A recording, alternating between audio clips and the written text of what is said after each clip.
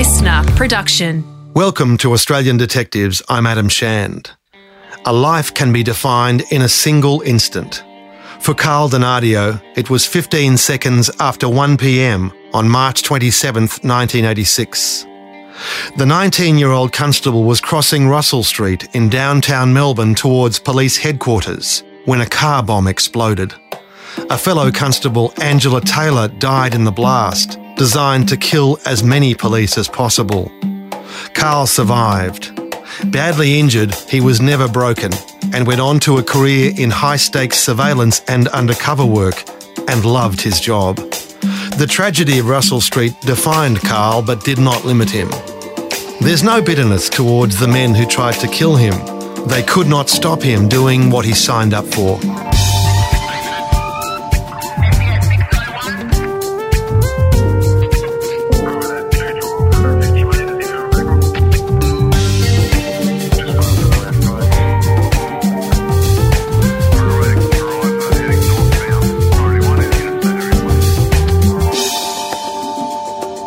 Carl Donadio, welcome to Australian Detectives. Thank you, Adam. Pleasure to be here.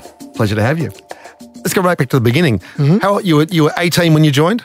About 18 and a half, around about there. Yep. Yeah. Did you think you were going to be put in harm's way? Did you consider that? I think you do. I mean, the policing today wasn't what it was like back then. We didn't have the level of violence there is today and all that sort of stuff. But yeah, of course, there was no question I expected that I would either be in punch-ups or have a gun pulled on me, or that's the reality of what you do. You join the police force knowing that they're the risks associated with it. Absolutely. Yeah. And also at that time, there was this growing conflict between police and the villains. Yep. That culminated obviously in the Wall Street murders.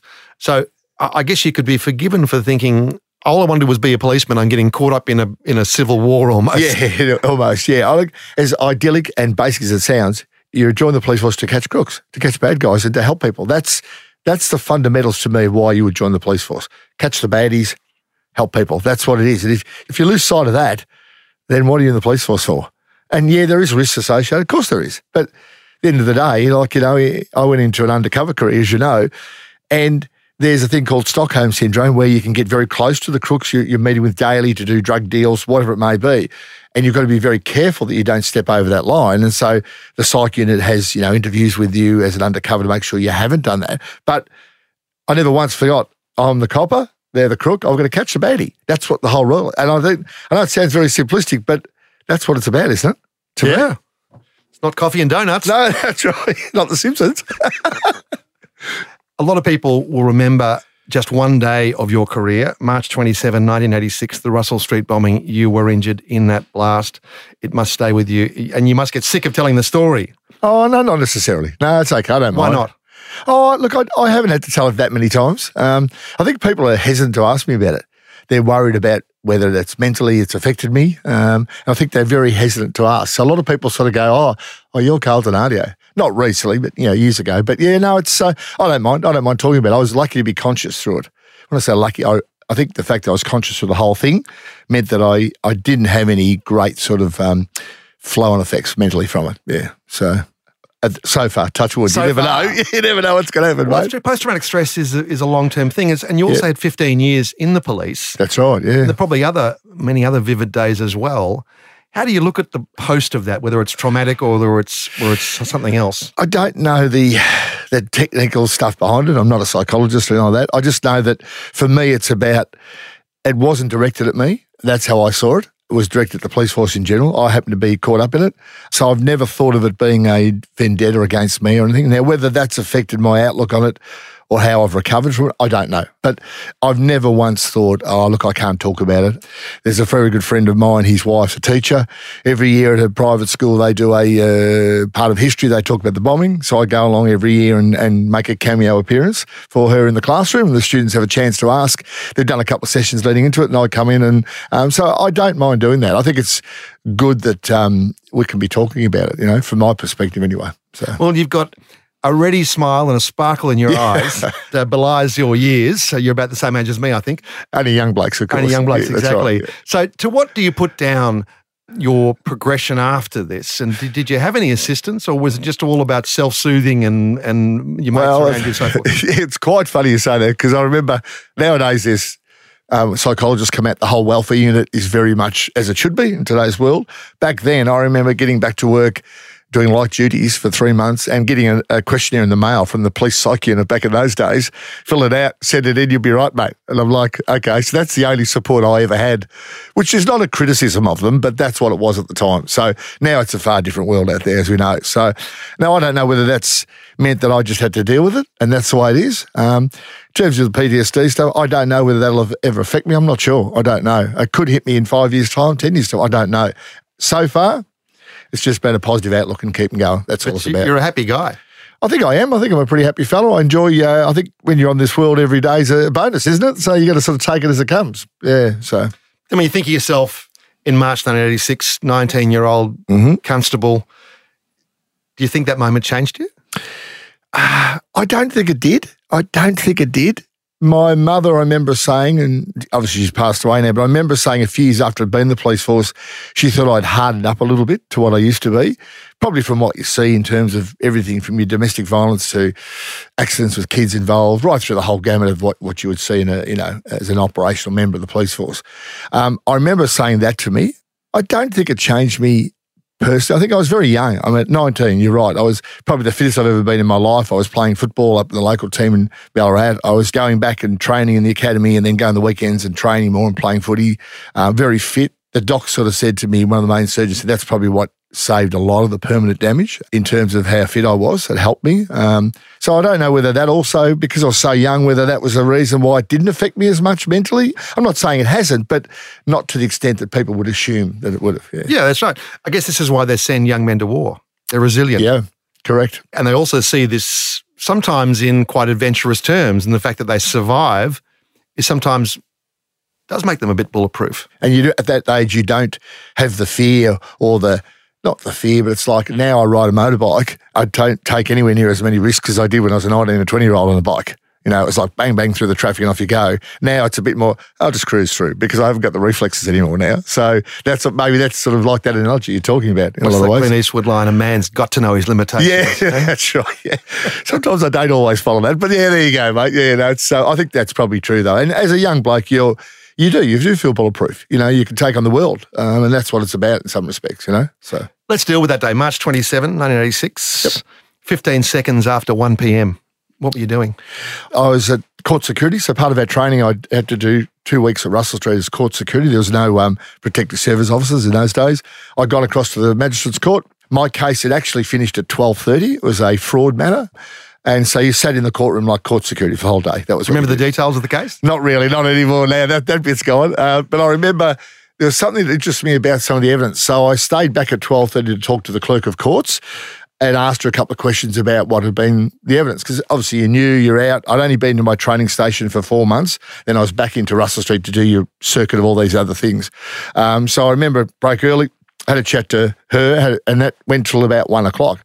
So I remember leaving, going across. I came out the front of the Russell Street court complex and I remember I'd only been at Russell Street about a week at that stage, I think. It was lunchtime. Didn't know how to get to the canteen, which was on the second floor, I think, in those days. And it was like, so there's the north door and south door. So I remember thinking, I'll go across the road. So I wasn't using the lights. I believe Angela was crossing at the lights, but I was crossing literally from the middle across to the middle. Jaywalking. Pretty much jaywalking, yeah. Yeah, may have saved me. Well, maybe it probably did, actually. So I got to the middle of the road and thinking, geez, I don't know where the canteen, I don't know how to get to it from the south door, which is where the car was, the bomb. So I deviated to go to the left to head to the north door. And that, yeah, you're right, that probably did save me because at the end of the day, I would have probably been on the car or within a few metres of the car when it went up. I dare say I probably wouldn't have been here. So I've gone towards the north door, started to walk across the 2 lanes on that side, and next minute, bang, I was thrown up the road 20 metres, landed on my arse, laying on the ground, on the road, thinking, the hell happened? 20 metres. That's what they said, the detectives. I didn't sort of know that, but I know I got thrown a fair bit up the road. So one of the detectives said, yeah, it was about 20 odd metres that threw you up the road, literally the blast. So I thought I'd been hit by a car because I'm crossing the road, jaywalking. I thought I should have been done by a car. But obviously soon realised I wasn't that because I'm laying on the ground. You could hear the other detonators going off that were in the bomb or in the car. So I remember thinking, oh, shit, I've got to get up and get out of here. So I stood up, couldn't feel my right leg. Was all numb, so the body obviously had shut it off because of the trauma. I remember putting my hand down and my hand went into basically there and I touched my bone. I thought, geez, I'm in a bit of trouble here. So I dragged myself across the last lane, I guess, towards the Russell Street building because I couldn't really have full mobility, obviously. And then I sort of got to that building there, and then there was police coming down. I remember seeing blue shirts. Then I remember somehow, I don't know how it happened, I was laying down in the steps of the north door at that stage, and there's a couple of policewomen there. And I remember one of them took a bra off and tourniqueted my leg because obviously what had happened. And as I laid down and they were talking to me, I remember thinking I can't breathe out of the side. I was really struggling for air. And as you panic more, it's worse. So I just remember saying to myself, just calm down, take it easy. And I said to one of the girls, I can't breathe out of this side. And she said, there's a lot of blood on the back of your shirt. So I didn't know at that stage. It was a punctured lung at that stage. So the shrapnel had come through the back. The doc didn't know why it didn't break my ribs, but I went through my ribs and bent through them and continued through to puncture my lung and slice my kidney in half, pretty much, or lodge in the curve of the kidney. So, and then within minutes, it seemed like the ambulance was there. Bang, I was loaded up and I was gone. And I remember being conscious right through most of the night until I think about midnight, I went into surgery. Because as you're lying there, there's still no knowledge of what's happened. No. This is a fluid situation. Are there more bombs? Yep. I think at one point the ambulanceman threw himself over your body to shield you from further injury. I think so. I remember that when I was laying down. That's right. Yeah, I remember because the detonators are still going off. And that's what I remember. I can remember hearing that, thinking they're still going off. There's something going on. But you're trying to process a mountain of information and register what's going on. It's very hard to think like that. And obviously the injuries yourself. People say, well, you must have been in immense pain. But I don't remember being, my leg, as I said, literally felt like it had been shut off. I couldn't feel anything on that right leg. The breathing was the biggest thing because you're laying down, which probably compounded the fact it was a punctured lung. So to me, all I was thinking was, geez, I'm having trouble breathing here, and just take it easy, relax. The ambos are here. It'll be, they'll sort everything out. So was my thinking at the time. Yeah. It's kind of miraculous what happened in a way. It was a tragedy, but 50 or 60 sticks of gelignite in that vehicle. Mm-hmm. The problem was they weren't very good at bomb making. They hadn't made a blister. Yep. And therefore, a number of the sticks did not go off. So there was a bus that had taken some kids off to the museum down the road. This was a busy lunchtime scene. There were cars going through and everything. But only one person was killed, Constable Angela Taylor. Mm-hmm. At what point did you know of Angela's plight? I wasn't until I was in the hospital, and I don't know the time frame. Obviously, I got loaded in the ambulance, taken into the Royal Melbourne. In those days, the emergency ward, ED, was, I remember they pulled curtains between the bays. That's how it was. It was very, obviously, we're talking 1986 here. So I was laying there and they're talking to me and the nursing staff and the doctors and asking questions. And then I remember just hearing this screaming. It was like a really, it's something I can't describe. And I remember another trolley coming in, I suppose, and wheeling in beside me. And then the nurses quickly pulled the curtain across. And I was trying to I'm laying down, trying to get up and have a bit of a look at who it is or what it is because of interest value. And then I heard him talking. I heard him say, what's your name, Angela? I'm a policewoman. Oh, okay. So then I knew that someone else had been injured. That was the first time I knew at the hospital, the Royal Melbourne. And I thought, wow, okay. And she wasn't in a good way from what I could see. Very briefly, it wasn't a great look, but there was a lot of black, and because there's a lot of flame, she was badly burned, as we know. So yes, something. Understandably, your countenance has changed when you discuss Angela from your own situation. Yes. And I wonder whether that's the trauma that you carry with you, is because it took 24 days for poor Angela to pass away. Yes, that's right. And I think that not only traumatised those around, but the whole state. Mm-hmm. And so do you think that's the harder part for you? That's the bit that I remember the most, like that sight, knowing that and thinking, wow, okay. Because, even though I was badly injured, I didn't feel, I guess you don't realise how injured you were. I remember my mum saying that she got a call from someone in Melbourne, the police saying, oh, look, your son's been involved in the bombing and he's got a broken leg. That's all she got told. Then obviously, she came down and all that, they got her down here. But I think it is probably me. I do remember everything, or most things, but particularly they're the bits that really I remember vividly about her coming in. And then at one point, I think it was about 2 weeks into being in the hospital, I wanted to go and see her. I was getting better. The first week I was out of it, spaced out, doing what they had to do. Second week, I was slowly getting a little bit better, and I wanted to go and see her. And the nurses had worked it out and talked to her parents and my mum and dad. And I was at one point I had to go in a wheelchair and go and see her, but then I contracted golden staph from in the hospital. As you know, it sits in hospitals. So I contracted, they said it's the last thing she needs. She can't afford any sort of further complications or infections. So I had to say, So the next thing I got to really do anything with her was the funeral, attend a funeral at the academy, which is something that I wanted to do and I was going to do hell or high water. I was going to go to that funeral, no matter how crook I felt or whatever.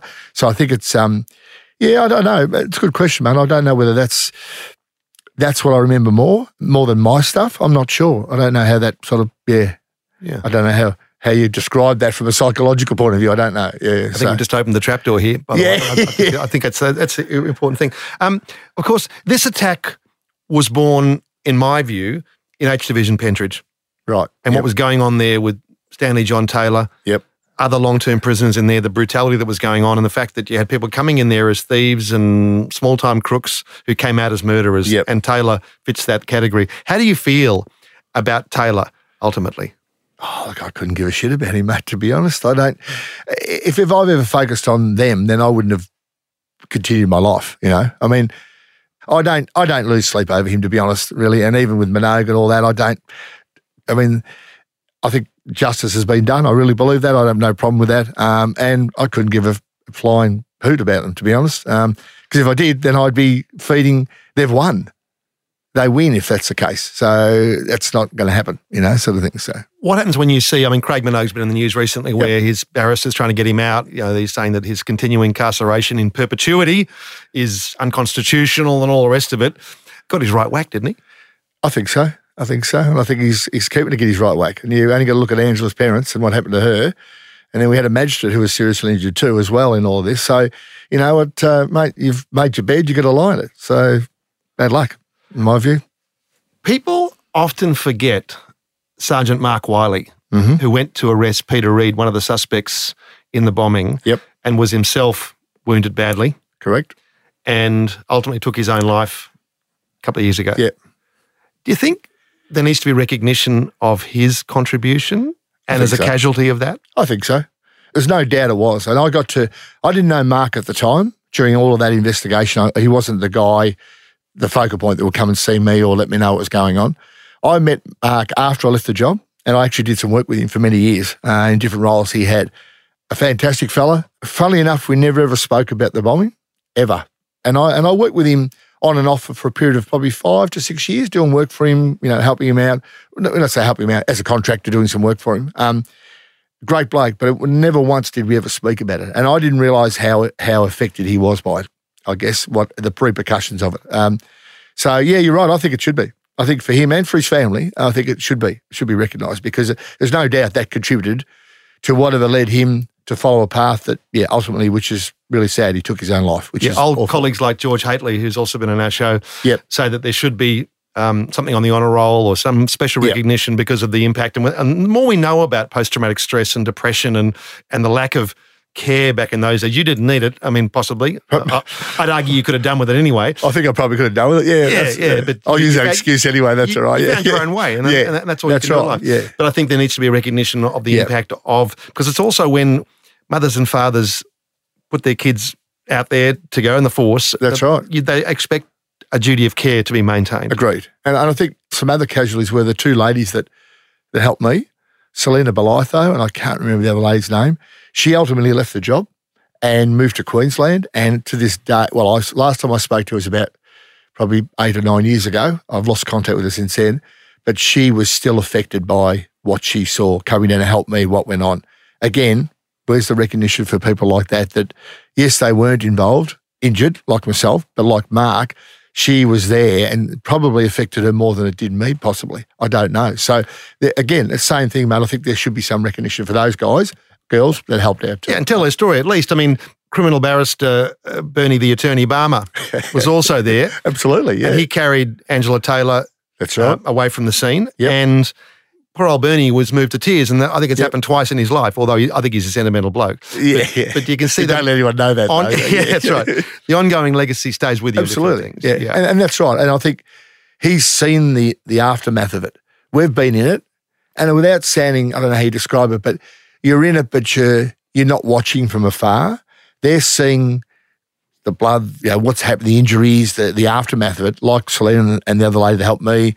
That can affect them in a different way, but sometimes worse, I think. That's what I've seen from obviously with Mark and from Selena and other people. There's probably more people that don't talk about it that are affected by it. I think you're right. Yeah, I agree. Yeah, and I guess the more you talk about it, the more it encourages others of that era to deal with their stories. Yeah.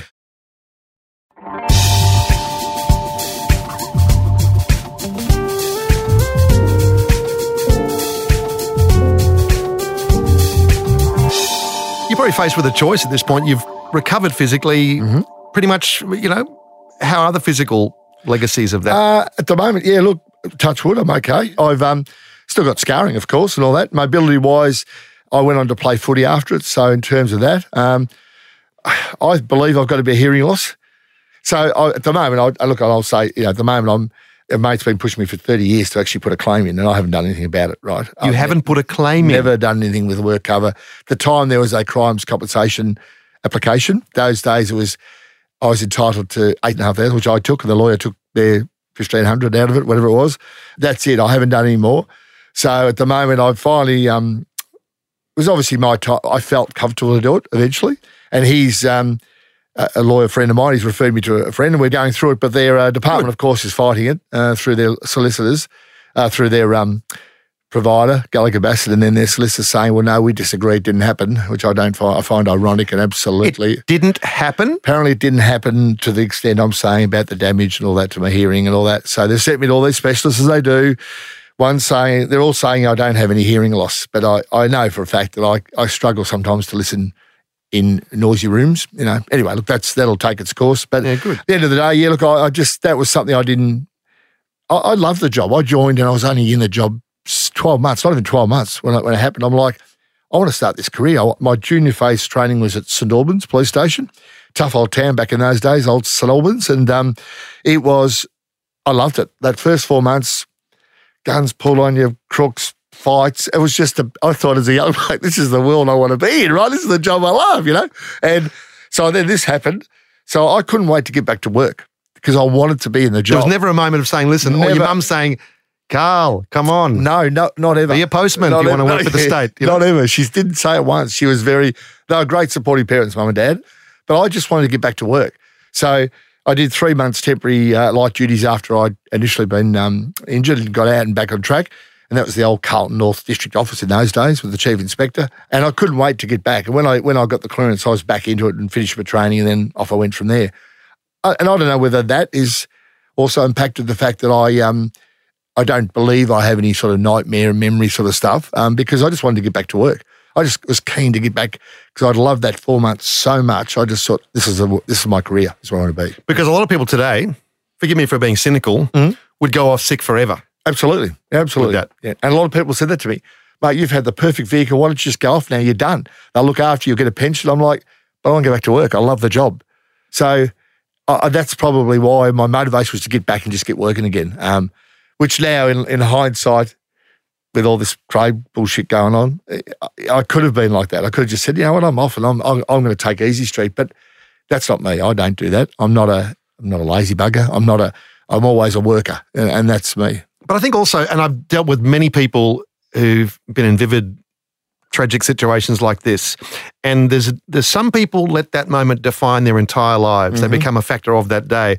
You didn't do that, and you embarked on a career that was fascinating, challenging, and no doubt a bit scary at times as well in undercover. How did that happen?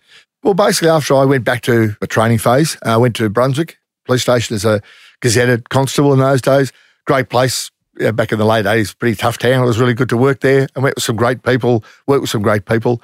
And was from that a job came along that I was offered an undercover role because I had a few pictures on me and I could grow my hair and I could fit in pretty much anywhere. So I don't think you can do that today, Carl. I have to say on the hair front. I've lost the hair front. But I'm the same brother, so it's all right. Yeah. Back in those days, I did have long hair. So did I. And you look back and think, I'm glad I didn't get haircuts back then because you knew what was coming. You didn't know what was coming. Well, but you're right. I can't grow hair now. I look pretty orphanly with the back. But I did a job in the pub, sitting around for 6 months, drinking grog, trying to befriend a certain couple of crooks and buy guns. That was my role. Got a taste of that and went, I love this part of the world. I want to be doing this. And at that stage, another friend of mine was in surveillance, said, mate, come and do a bit of surveillance. It's great. You get to drive a nice car, you follow people around and see what they're doing. I'm like, okay. So that sort of started that career. So the last probably 10 years of my career, I did the blended between surveillance and undercover work. So you're in a COVID area, so it didn't matter. I wasn't going into police stations and out and stuff like that. So, yeah, and I love that part of the job. That was probably the best 10 years doing the undercover jobs, and the surveillance work was just awesome. Yeah. A lot of it is still confidential. It's all about police method and methodologies and so forth. But if there is a case that you can talk about in that period, which one would it be? Probably, there's a lot of them. We did a couple of incite murders when they were very popular back in that sort of early 90s. There's a gentleman I remember who lived in Moonee Ponds, and he wanted his brother killed and his brother's wife because it was the family inheritance. The home was worth, back in those days, $1 million. So I met him over a series of meetings, taped it all, and he offered me amount of money, paid a deposit, and then I murdered his brother and his wife, supposedly. So they were good jobs. I loved them. How do you prepare for a role like that, being a hitman? I think you just got to look ugly like me. That was all I needed at the start. Be able to talk the talk and walk the walk, mate. I mean, you've got to. There's always an introduction in from a crook who's turned informer. They will do an introduction in for you sometimes. Not always, but they may have been caught, and guess what? They've got to get their sentence reduced or something. So there's often something like that. So, yeah, look, you've got to play the role. It's a bit of research in some of it. I mean, those roles weren't too bad. I did a role interstate, which I can't say a lot about. It's still going at the moment. But I did 3 months of research to get this role up and running with the sergeant who's my controller. And we had to actually pretty much pull a death certificate of someone who fitted the role I needed to be in, talk to their family, get permission, and I became that person, and all those sorts of things from there. So that was a very in-depth role. That took a while, 3 months of prep before we even made the first phone call. And that was a cold start. Like, that was me making a phone call, not even getting introduction. So he could have said the first phone call, piss off, see you later, mate, and the whole job would have been done. So, yeah, look, I think it suited my personality. I mean, I could talk to people on many levels. I could fit and blend in.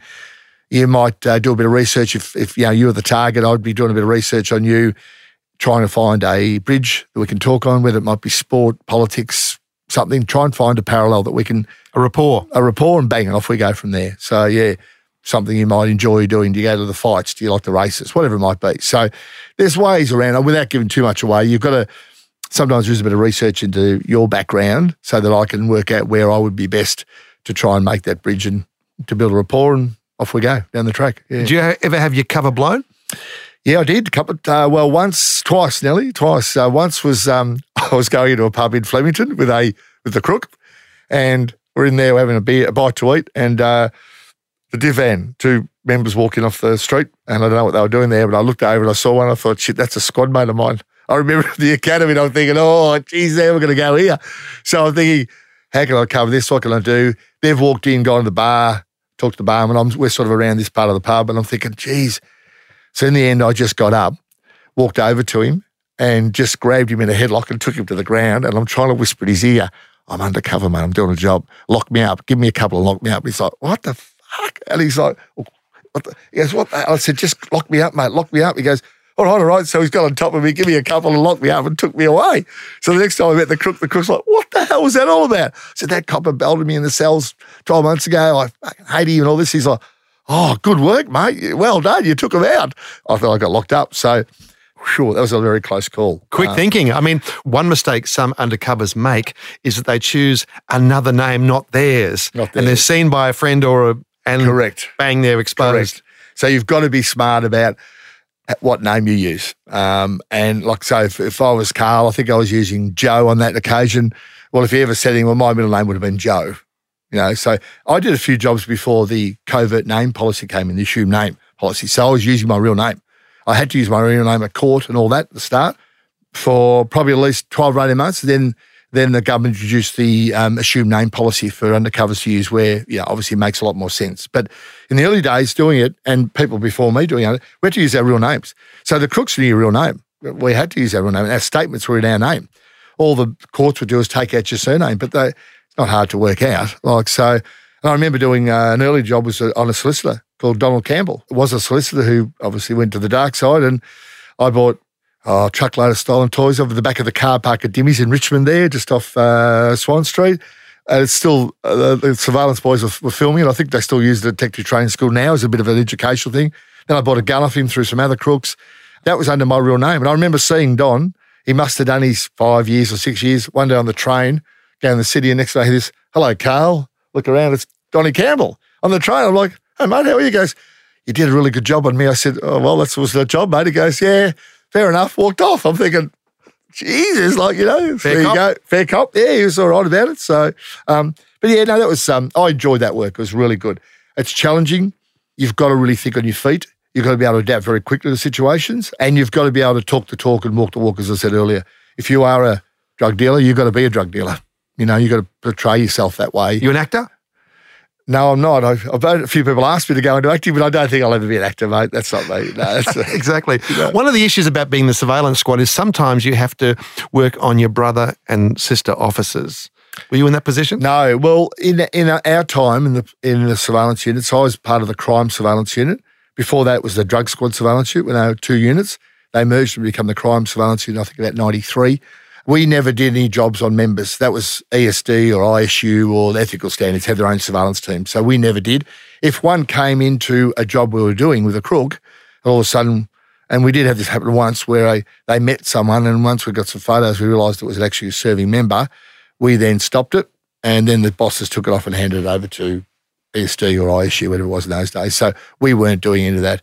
I don't know whether they do now, but back in my time, no, we didn't. We didn't do anything like that. So, yeah. And you stayed Detective Senior Constable. Yes. Didn't want to rise to beyond that? No, not really. I love the work. I think I was very happy doing that work. I enjoyed that work. To go to the next level of sergeant, I could have stayed at the surveillance unit, but I wouldn't have been able to go to the undercover unit. So I think it was just the fact I enjoyed the work, and I worked with some really good people in both those units. The fact I was in a covert unit, whether it be surveillance or undercover, meant I could just go off and do undercover jobs, then come back to the surveillance unit. Because I'm not walking in and out of police stations or headquarters, so less chance of my head getting seen by a crook or their solicitors. Because a lot of time it's their solicitors that give them the heads up on things, as we know. They're trying to look after their clients the best they can, sort of things. Now, after 15 years, you get out. Why? I think I got an offer to do a little bit of work for a government agency overseas, so I took that up. And back in those days... Top secret?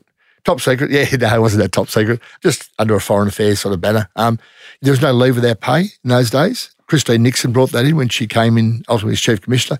So I couldn't leave and take 12 months off 2 years. So I initially thought that would be, I waited up for a period of time and then took up the offer. It was only about 12 months and then basically that contract ended and I then went into the private sector, which is what I do now. I've been in the private sector ever since. What have you been doing?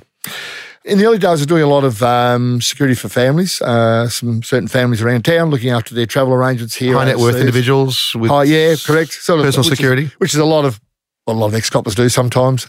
These families are really good. They were great to work with, and I still am friendly with them now because it was just at the time.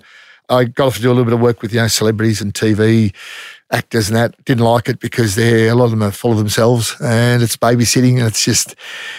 You really don't. It's not a threat there. I like the serious threat stuff. That's me. I like planning around, organising it all. Did a bit of work for one stage for a couple of banks when they've had bank managers threatened seriously by people they're foreclosing on. Guns are produced, threatened, and that's the sort of stuff I like to do and plan around that. And then I pretty much went into a bit of risk assessment stuff, doing a lot of risk assessments and for buildings, commercial buildings, that sort of stuff, prisons, which I enjoyed doing a little bit around that. And then the last 3 years, I guess, has been really doing what I do, which I love the most, is the domestic violence space, doing some work in there, doing safety and security audits for the victim survivors at their homes.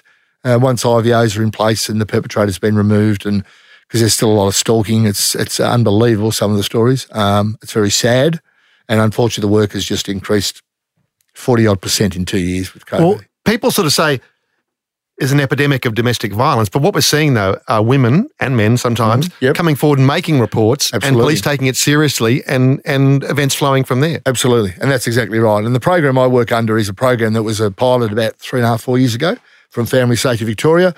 It went well, so they rolled it out to the 17 DHS or DHHS and now DFFH is their new name, Department of Family, Fairness and something else, Housing.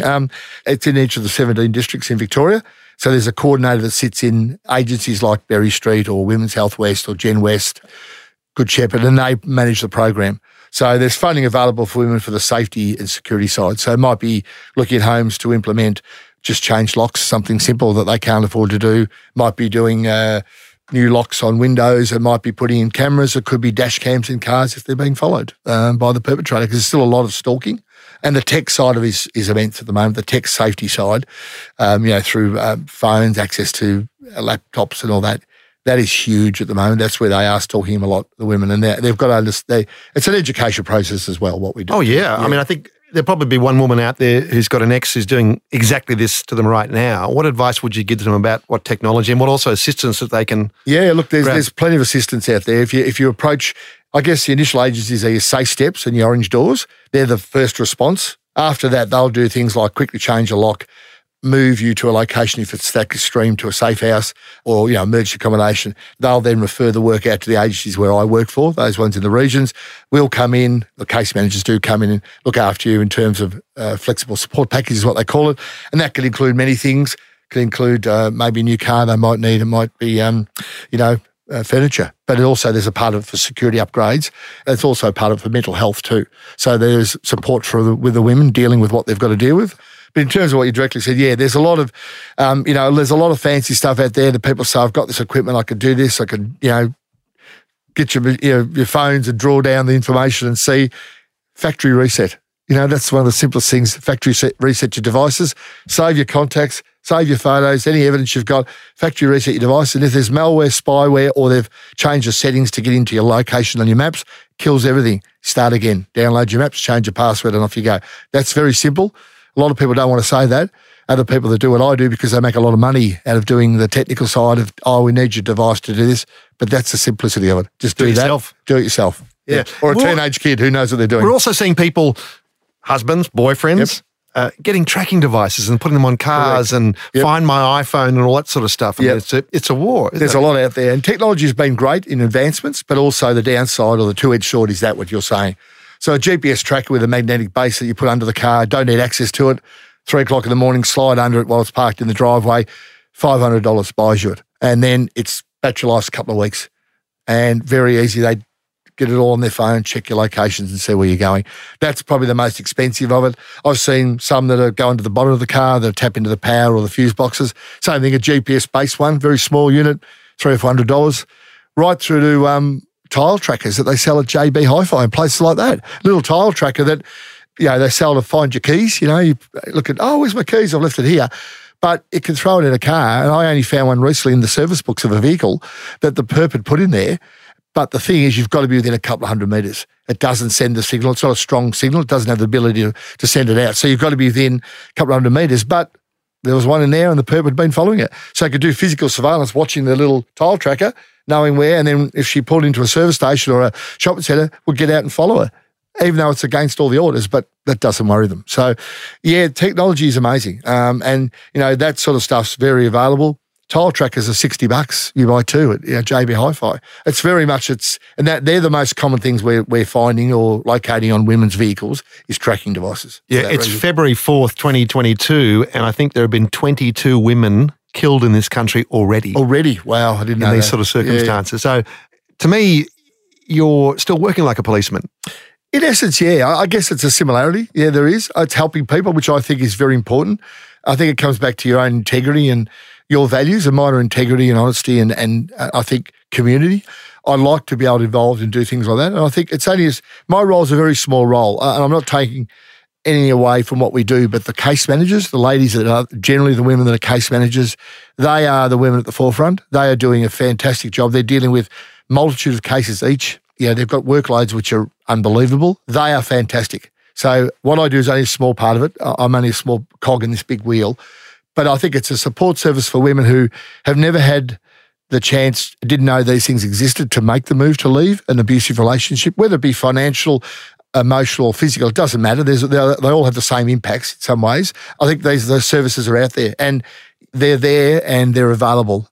Is there an endless bucket of money? No, there's not. But at least if they can get an amount of money to help them install, maybe get the locks changed, put up a couple of spotlights, maybe a camera system, depending what the money is. It just gives them a bit of peace of mind to take control back of their lives, because this is what it's all been about, control of the perpetrator, controlling them and making sure, isolate them from their family and friends so they don't feel they can make this step to move away from them. And I think it's fantastic. And the women at the forefront of that, the case managers, I'm full of praise for them. They are the the true heroes. And I sort of hear a lot of people talk about our emergency services, and they're right. I mean, the ambos, the firers, the coppers, during COVID, they've done a great job, and they've been at the forefront of the hospital staff and the nurses.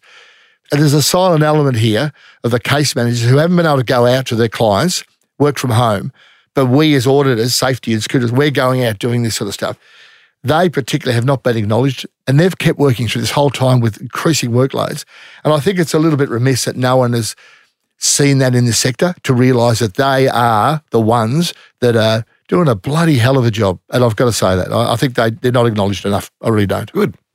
But what a career. What a life. A testament to resilience, to optimism, and a sense of public duty and service. What advice would you give to a young person who's listening to this and thinking about a career in the cops? I'd say go for it. You know the risks. You don't apply thinking I'm never going to be involved in a domestic violence situation or a fight or have a gun or a weapon pulled on me. The reality is you're going to. As long as you're aware of that. Training now is so much more than it was when I went through the academy.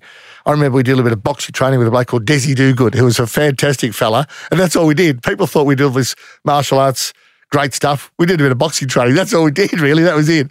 Now there's a lot more involved. You've got a lot more equipment than they have now, options. We didn't have those options. I think go for it, because you know what? You won't know until you give it a go. If you really want to help people and catch a crook, the two fundamentals I think are important, go for it. I reckon it's a great career. You'll meet some really good people. You should meet some really good people who you'll have friends for life. That's what I would think. I'm glad to have met you. Thank you, Adam. Because you are good people. Thank you. I appreciate it. Thank you for your time today and being on Australian Detectives. And thank you for your service, Carl Donadio. Thank you, Adam. And a pleasure to be here again, as always, with you. Thank you. If you'd like to hear more of my work, go to Real Crime Features, Real Crime Interviews, and State Crime Command Investigations. Thanks for listening. Executive Producer, Grant Tothill. Mixing, editing, and theme music by Matt Nikolic. Associate Producer, Matt Dwyer. Research by Nolly Wei-Shand. Digital Producer, Jack Shand.